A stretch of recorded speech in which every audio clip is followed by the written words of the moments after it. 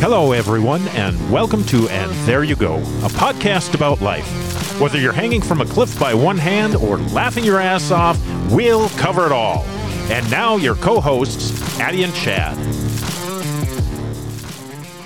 Hey, everybody, this is Addie, and I'm sure it's kind of a surprise to hear from me today because Chad usually does the intro, but because he is sharing pieces of his story, he asked me to do the intro this time, and so I'm looking forward to hearing your story, Chad, because we'll be telling pieces of it for quite a while, but this is a pretty big piece. Yeah, it is. You know, I think everybody's story has got a lot of pieces to it. You know, and certainly yours does. You shared some of yours, very high level, and that's really what I hope to do in this episode, is share part of my story at a very high level.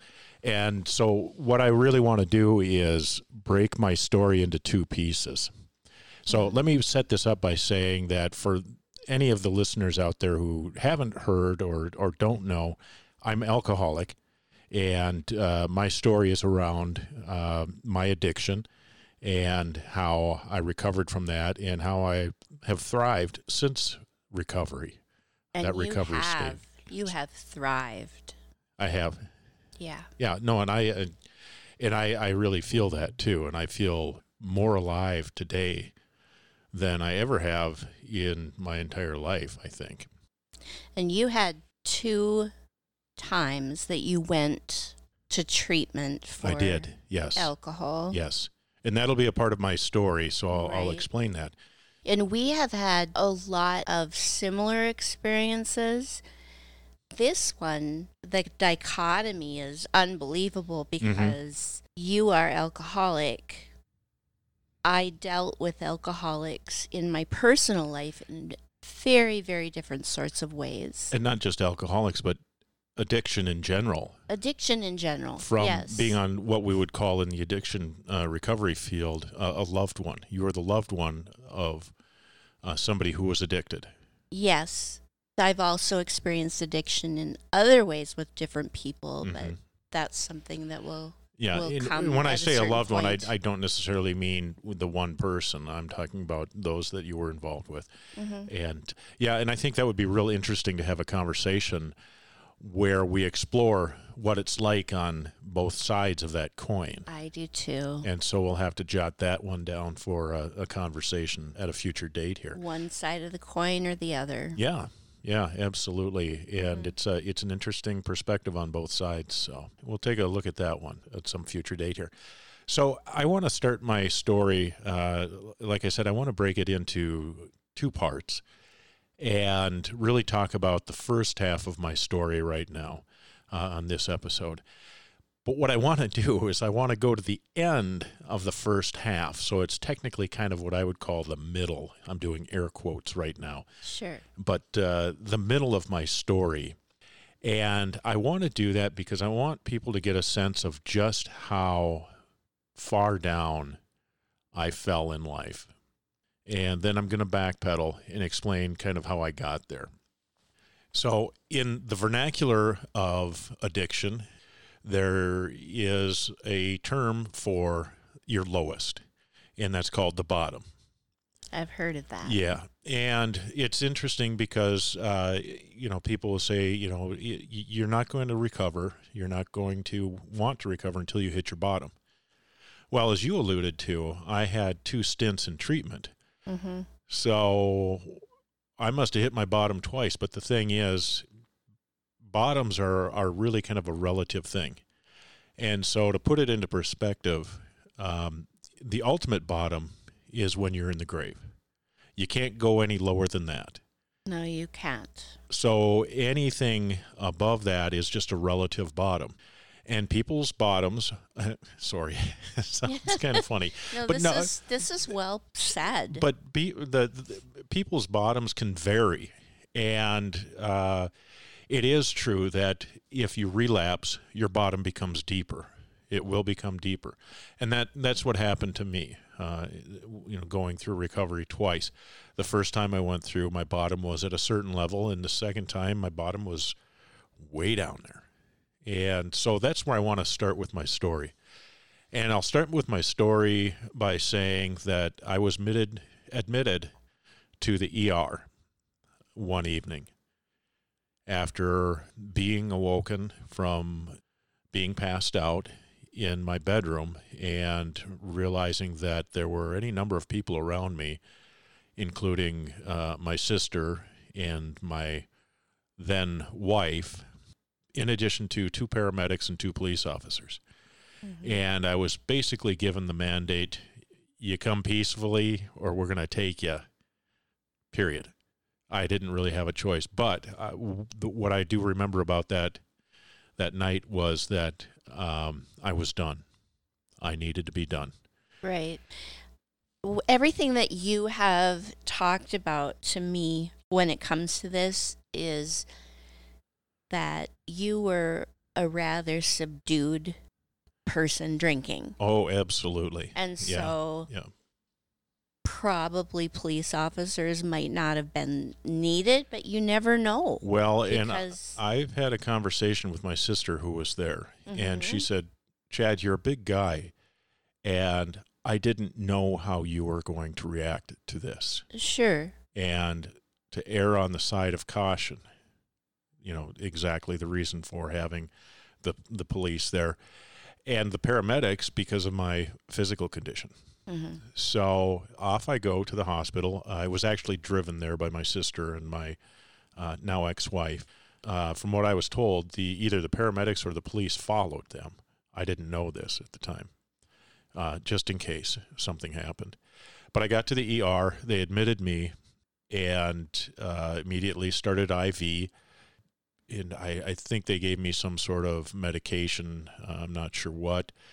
And I remember just laying in the hospital in the bed and spending the night there. And it was a really kind of a surreal experience for me. When I woke up in the morning, I was told that because of my condition, I needed to go to a detox center. And so I was taken by ambulance to the detox center. I wasn't driven. They didn't want to take any chances with the condition that I was in. And so it was driven by ambulance to the detox center. And if you've ever heard of anything about a detox center and what that's like and just how horrible it can be, it's all true. It's not a real great place to be. When I got there, I had to have assistance by 2 of the attendants at the detox center help me off of the gurney, help me up just a small flight, maybe 4 or 5 steps to get into the front door. And I was in that bad a shape. And I don't remember a lot about the facility other than it was an older building. I remember there were a lot of people there. I remember that there were some offices behind a cage-like area where the staff worked. There was a dining area. And then there was a hallway down to a very large room that was filled with cots. And it was all dark because there were people like me in there and trying to sleep off whatever substance that they had that brought them there.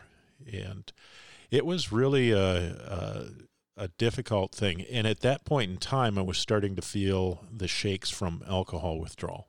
I'm sure it was very humbling. It was really, truly humbling and scary because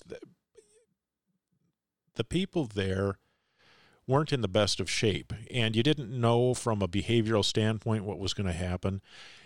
A little bit into my stint there, they actually had to lock a person into a padded room that was there. And that person was just screaming and banging and on the door to try to get out. And so there were, there was a potential for very serious behavioral issues. And you never know, is somebody going to go off on you or whatever? It's probably as close to a prison situation that I could possibly imagine. That's what I was thinking. Yeah. Sounds like that. Yeah. So, there's 3 things that really kind of stick with me from my experience there. in addition to feeling just like absolute crap because I didn't have my substance going into my body. But they had me on a medication to help with the withdrawals. The shakes. The shakes, yep. I struggled to eat. When you're using that heavily, you just don't eat. It was hard for me to keep things down. And one meal in particular that I remember, it was a beef stew, and I could barely get the spoon to my mouth with broth in it. It was shaking so bad. I couldn't get a glass up to my mouth without using two hands to hold it, to try to steady myself. And even then I had to lean forward and pretty much brace my arms so that I could at least get a sip of water even. It was that horrible, and it was just a sense of no control over my body whatsoever. In no uncertain terms, I would imagine that you never thought you would be in this position. No. Oh, good Lord, no. I mean, it was, it was something that you only really hear about, maybe hear about on TV or in the news or, something like that.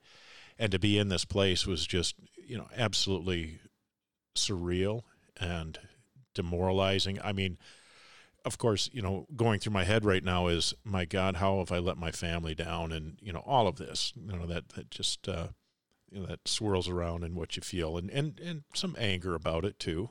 To be honest, there was some anger that, how dare they put me in a place like this? But some of the things that I noticed, the first one was there was a young man there who, during an AA meeting that was actually held there one of the evenings, he had some words to say that were really profound to me. And I don't want to get into that right now. I want to come back to that on the second half of my story, because those words have stuck with me ever since, and they're still with me today. In terms of the value that they gave me around how I want to go about making changes in my life. And again, that's more for the second half of the story. Sure. The second thing that I remember the most is that the main staff guy there pulled me aside and basically said, when you're done here, you're not welcome home. You're going to be going to a hotel to wait, and see what happens if you're going to go to treatment or not. And it's like, my first thought was, hell no, I'm not going to treatment. I can figure this out myself. Again, that's for another part of the story. Mm-hmm. But the one thing that was really poignant that he told me about was, as he looked at my chart, he said, holy buckets, you should be dead. Do you realize how lucky you are? And I said, no, I don't know. What do you mean? And he said, your blood alcohol content, your BAC from the hospital, it was 0.421. 0.421. More than 5 times the legal limit. I had no idea. And he said, you're lucky to be alive. And that really stuck with me. The last thing that stuck with me, and probably the thing that really defines my recovery experience, or at least the start of my recovery experience, was a realization that I had. So in this larger room that opened up, there were, I don't know how many cots, 20, 30 cots, people scattering about. They weren't assigned. You just flopped where you had an open one. And I did, and I tried to get some sleep. And I could hear people moaning and groaning or shuffling around, or, just all kinds of just odd noises, really kind of place that I never expected to be. And it was kind of scary and really demoralizing. And every now and then somebody would shuffle by. And I'd take note, and I'd try to go back to sleep. And it just kept happening and happening. And one time somebody was shuffling by, a guy, and he ended up, he was so unsteady, he fell on top of me in my cot. And all I could think about in that moment with this guy here was, is this how my children see me at home? Stumbling around, unsteady, falling at times. And the only answer I could come to if I was being truly honest with myself, and I was in that moment, was yes, this is how my children see me. And in that moment, I think there was a turn in how I saw myself, where I was at that point in time. So most of the time when things like this happen, there's a rationalization. Yeah. But it sounds like you almost were a step beyond that. Yeah, I think so. I think if we back up just a scooch to the night that I was taken to the hospital, when I was awoken from my comatose state, if you will. I mean, I passed out. I was passed out. And my sister woke me up, and she looked at me, and she said, "You're going to the hospital." And I just knew in that moment that I had to be done. And this sense of surrendering came over me, that I'm going to give myself over to this. It's happening, and I'm going to allow it to happen. I'm not going to fight it. I surrendered to it. And I think that surrender continued in that moment of realization that this is how my kids saw me. And it became, just very prominent in my thought process over the next few days and a few weeks and whatnot. And so here I am, just absolutely riddled with withdrawal symptoms and, in this awful, awful place. Guilt, shame, everything that goes along with that.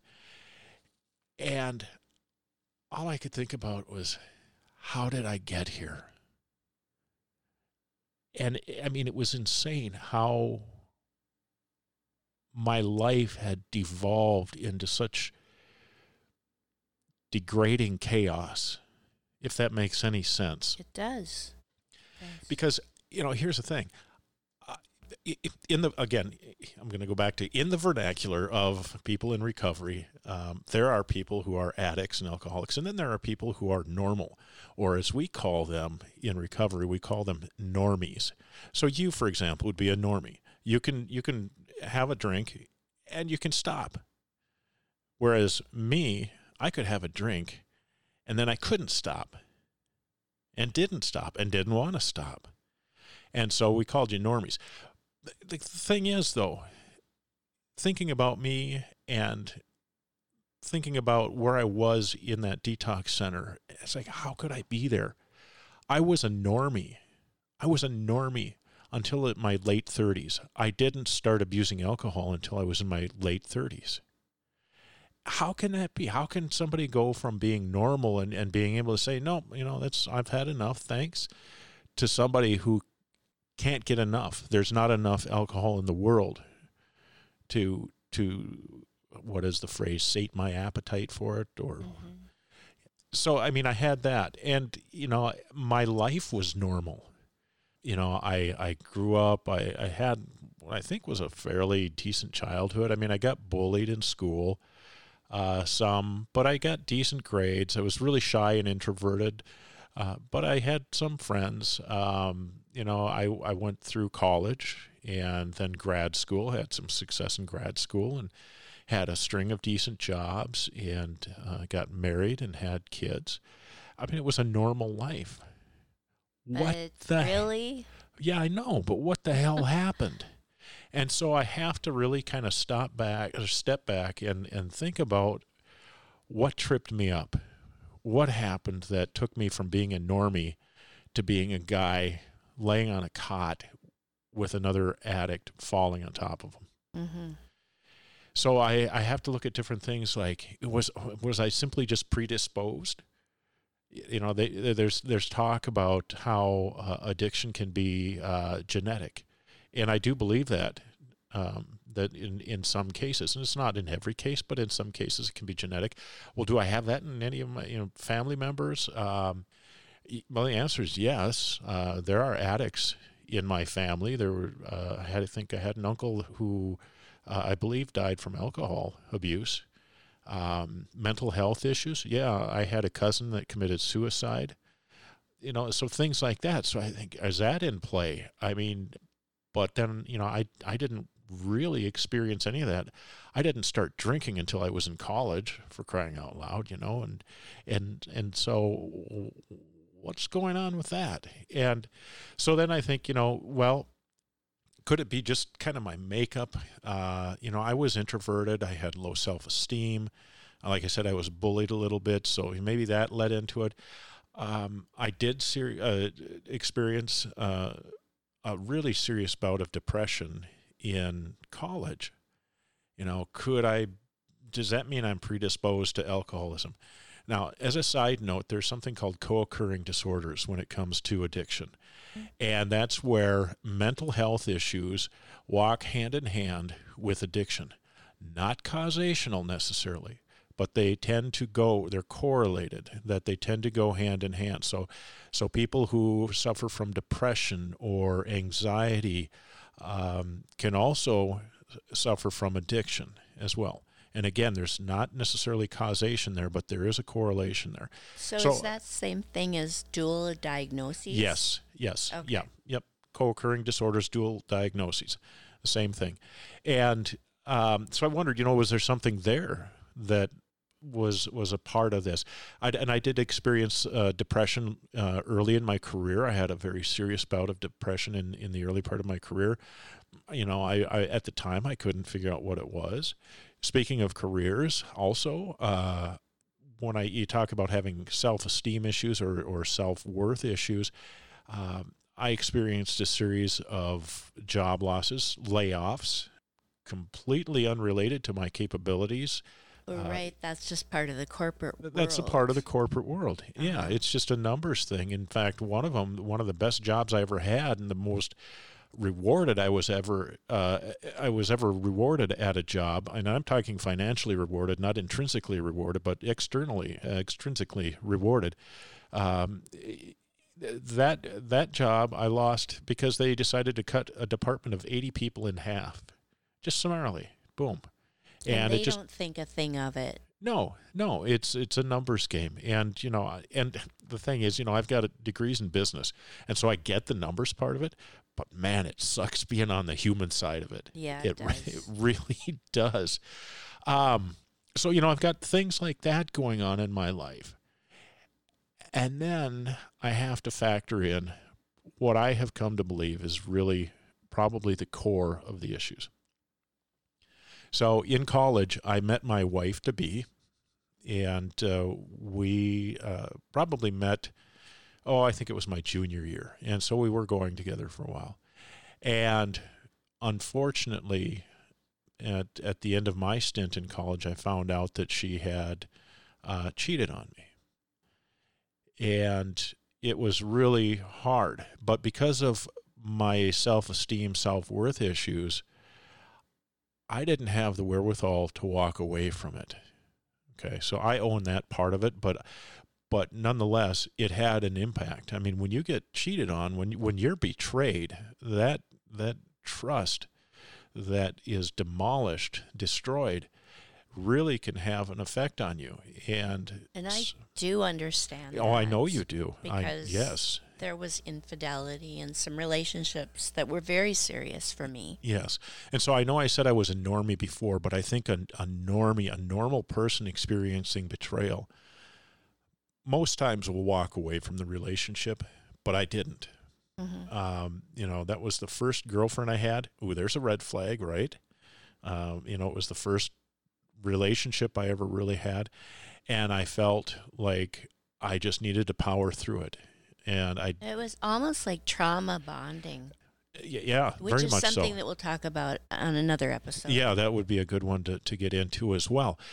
So I stuck with her, and I went through grad school after college. I went through grad school, and then we got married. And then we were at a point where we were going to try to have kids. Somewhere between trying to have kids and grad school, though, there were a series of, now I'm going to call them minor betrayals, but a betrayal is a betrayal, where she did things to demonstrate that she still had feelings for a former boyfriend. And this is you were married. Not quite at this point. Not quite. Okay. And so, there were a series of things around that occurred that were really betrayals.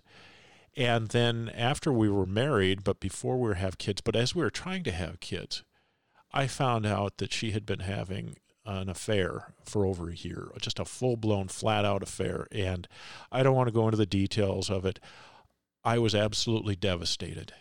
Absolutely devastated. And then we had kids. And again, here's me looking back on myself back then, and why the hell didn't I leave? Well, part of it was at that point in time, I was invested in having a family. And I honestly, here's the sad part, I thought that I was at fault for it. I thought I was deficient. So that's that low self-esteem, that low self-worth.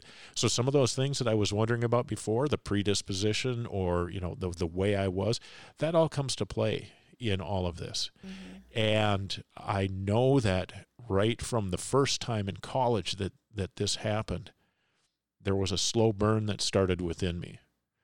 The slow burn of anger and depression that I couldn't recognize. I didn't recognize. And I didn't want to see it. I didn't want to feel it. And so I stuffed it down. And every time... you were pushing it down. Pushing it down. You Absolutely. thought that it would just go away if you did that. Oh, yeah. Yep. I just didn't have to deal with it. And each time that, something would happen, there would be more piled on top of that, but I'd keep pushing it down and pushing it down.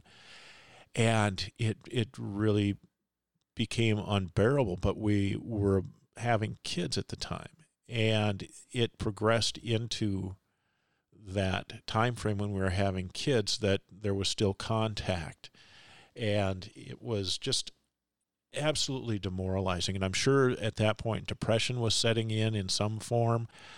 And then it got to a point, and this was now where I said I really didn't start abusing alcohol until my late 30s. Mm-hmm. This was when it really kind of started. I remember one day I was mowing the lawn, and I thought, well, maybe I should have like a gin and tonic. That was one of my favorite beverages to have. And I had one, and it was a sunny day, and it just felt good. And I just realized I felt better. I didn't feel the churn of this crap inside of me. And again, it wasn't surface level stuff. It was this slow burn that was down deep inside. And through this time frame as well is when I suffered some of those job losses. And so I'm sure there's depression. There's a huge hit to the ego and the self-esteem and the self-worth. And it started building and building. And, as layoffs happened, I would get worried about finances. And so this noise started building in my head. And it just started to churn and burn everything inside of me. And the only thing that would help was the next drink. Now, I don't know when use turned to abuse. And I don't know when abuse turned into addiction. I can't tell you. I don't know when that happened, but it happened. And it got to the point where I needed a drink. Instead of 5 o'clock, it was 4 o'clock. Pretty soon it was, noon hits, boom, take a drink. Now, this was usually on the weekends it started, and then in the evenings as well. And then it started to get progressively worse, and I would feel like I needed a drink before I went to work in the morning. And it just kept spiraling and getting out of control. But I always had in the back of my head, I can control this. I'll prove it. I'll stop. And so I'd stop for half a day, and I'd celebrate and say, you know what? I did it. I proved it. I can have a drink now. And I kept playing mind games with myself like that. And it got progressively worse and progressively worse. And then I hit a bottom. Not the bottom, but I hit a bottom. I was really drinking heavily at this point in time.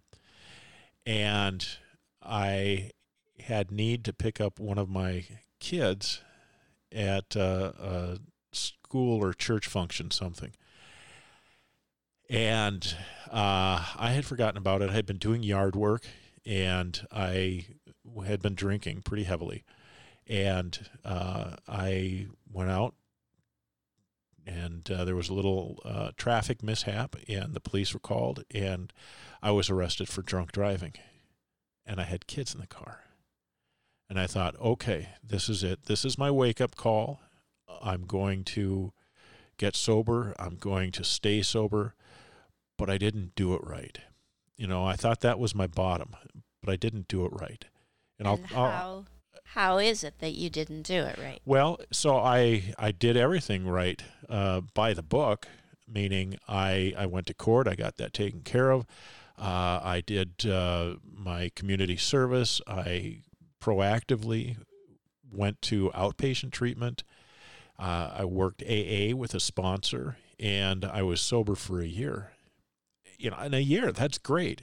When I had come off of just, drinking every day, and being a sober for a year was fantastic. And then a year came around, and I thought, you know what? I got this. I think I can handle drinking a beer and saying, that's it. So I had a beer, and that was it. Until the next day when I had another beer, and then another. And then pretty soon it was right back into the bottle of heavy-duty stuff by the end of the week. And generally, from my understanding, because I've been to several family weeks and things like that, if you relapse, you don't start at the beginning. Oh, no. It took a good volume of alcohol to make me feel remotely buzzed, even after a year of being sober. So you're absolutely right. It takes that. And that's a lot of times where, especially drug addicts will OD. Their bodies won't have the substance in, so they won't have the tolerance, but the need for that, the craving aspect of that, will cause them to take way more than they need, and then they'll overdose. Okay. And so at any rate, what happened after a year was I got through the AA program and all of that, and then I fell down, and I fell down because I'd lost my higher power. And in AA, you adopt a higher power, and usually for a lot of people that's God or whatever you decide that you want your higher power to be. In my case, it was God. But what I realized now years later was that wasn't my higher power. I had picked the wrong higher power, and that's why I relapsed. And my higher power happened to be the probation that lasted that year that I was sober. So I was forced basically to stay sober or face jail time. And so that was my higher power. But I thought that was my bottom. But no such luck, because I went right back into it. And then I had a major job loss, and that sent me in a tailspin. So coming through that, I was unemployed for about a year and a half, and that allowed me to drink really heavily.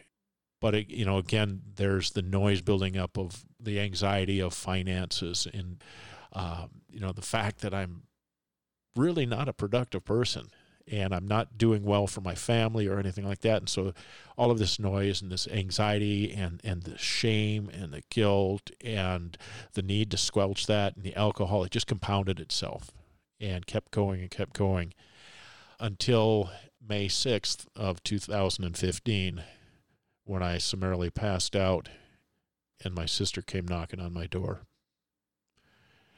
And to this day, it's so hard for me to understand, really, how did I get there? I think I know, but I don't entirely know.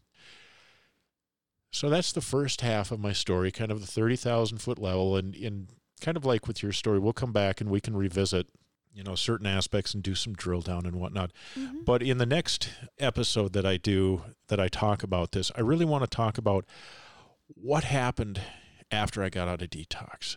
And how did I get here to where I am now?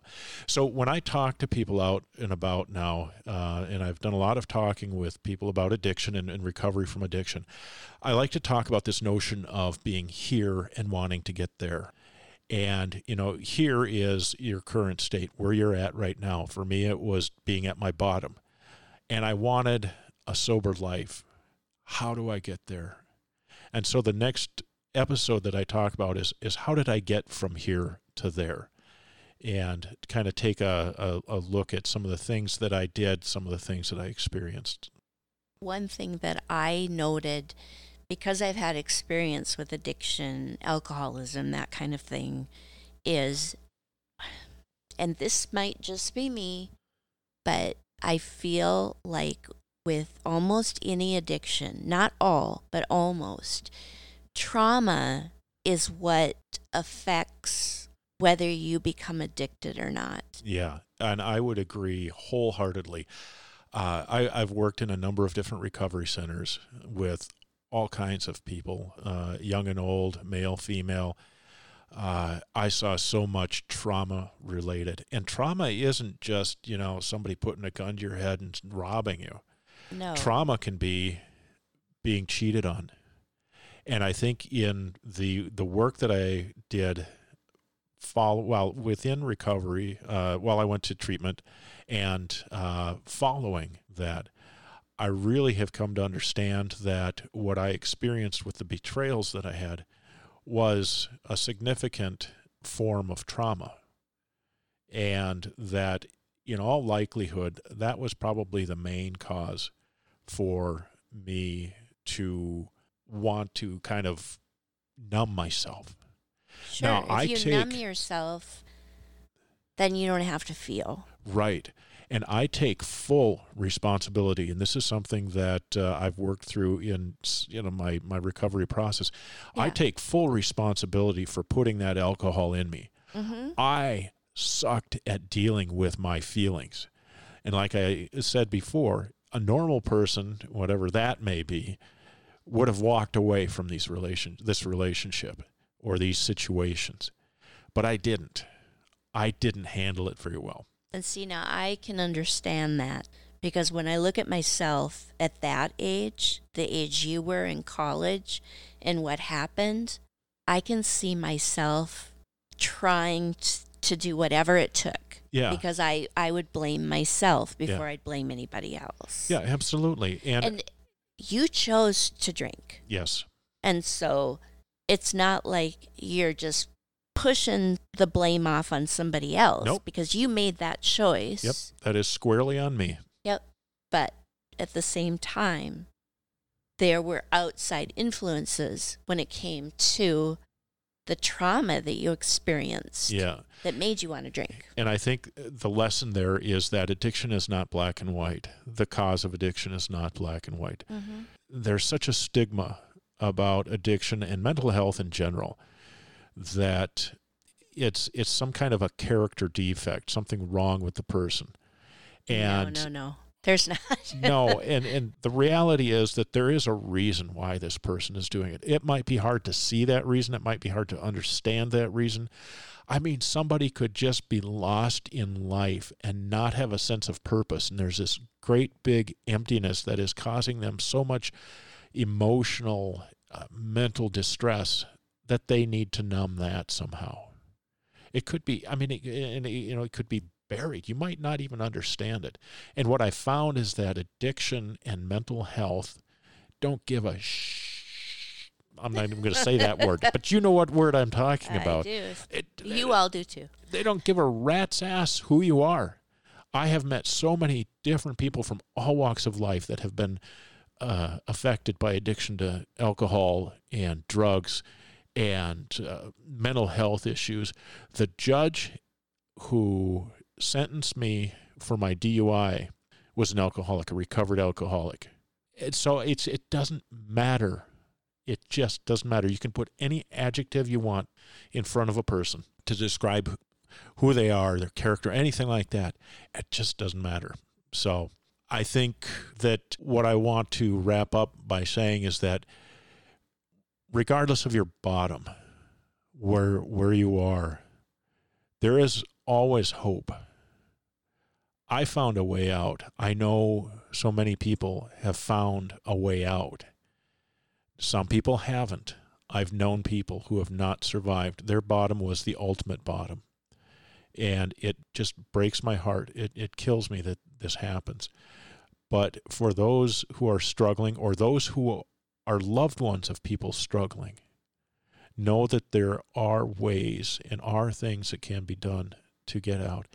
And again, I want to talk about some of that, how I experienced that, the next time that we have a conversation around this. Okay. And there you go. And there you go.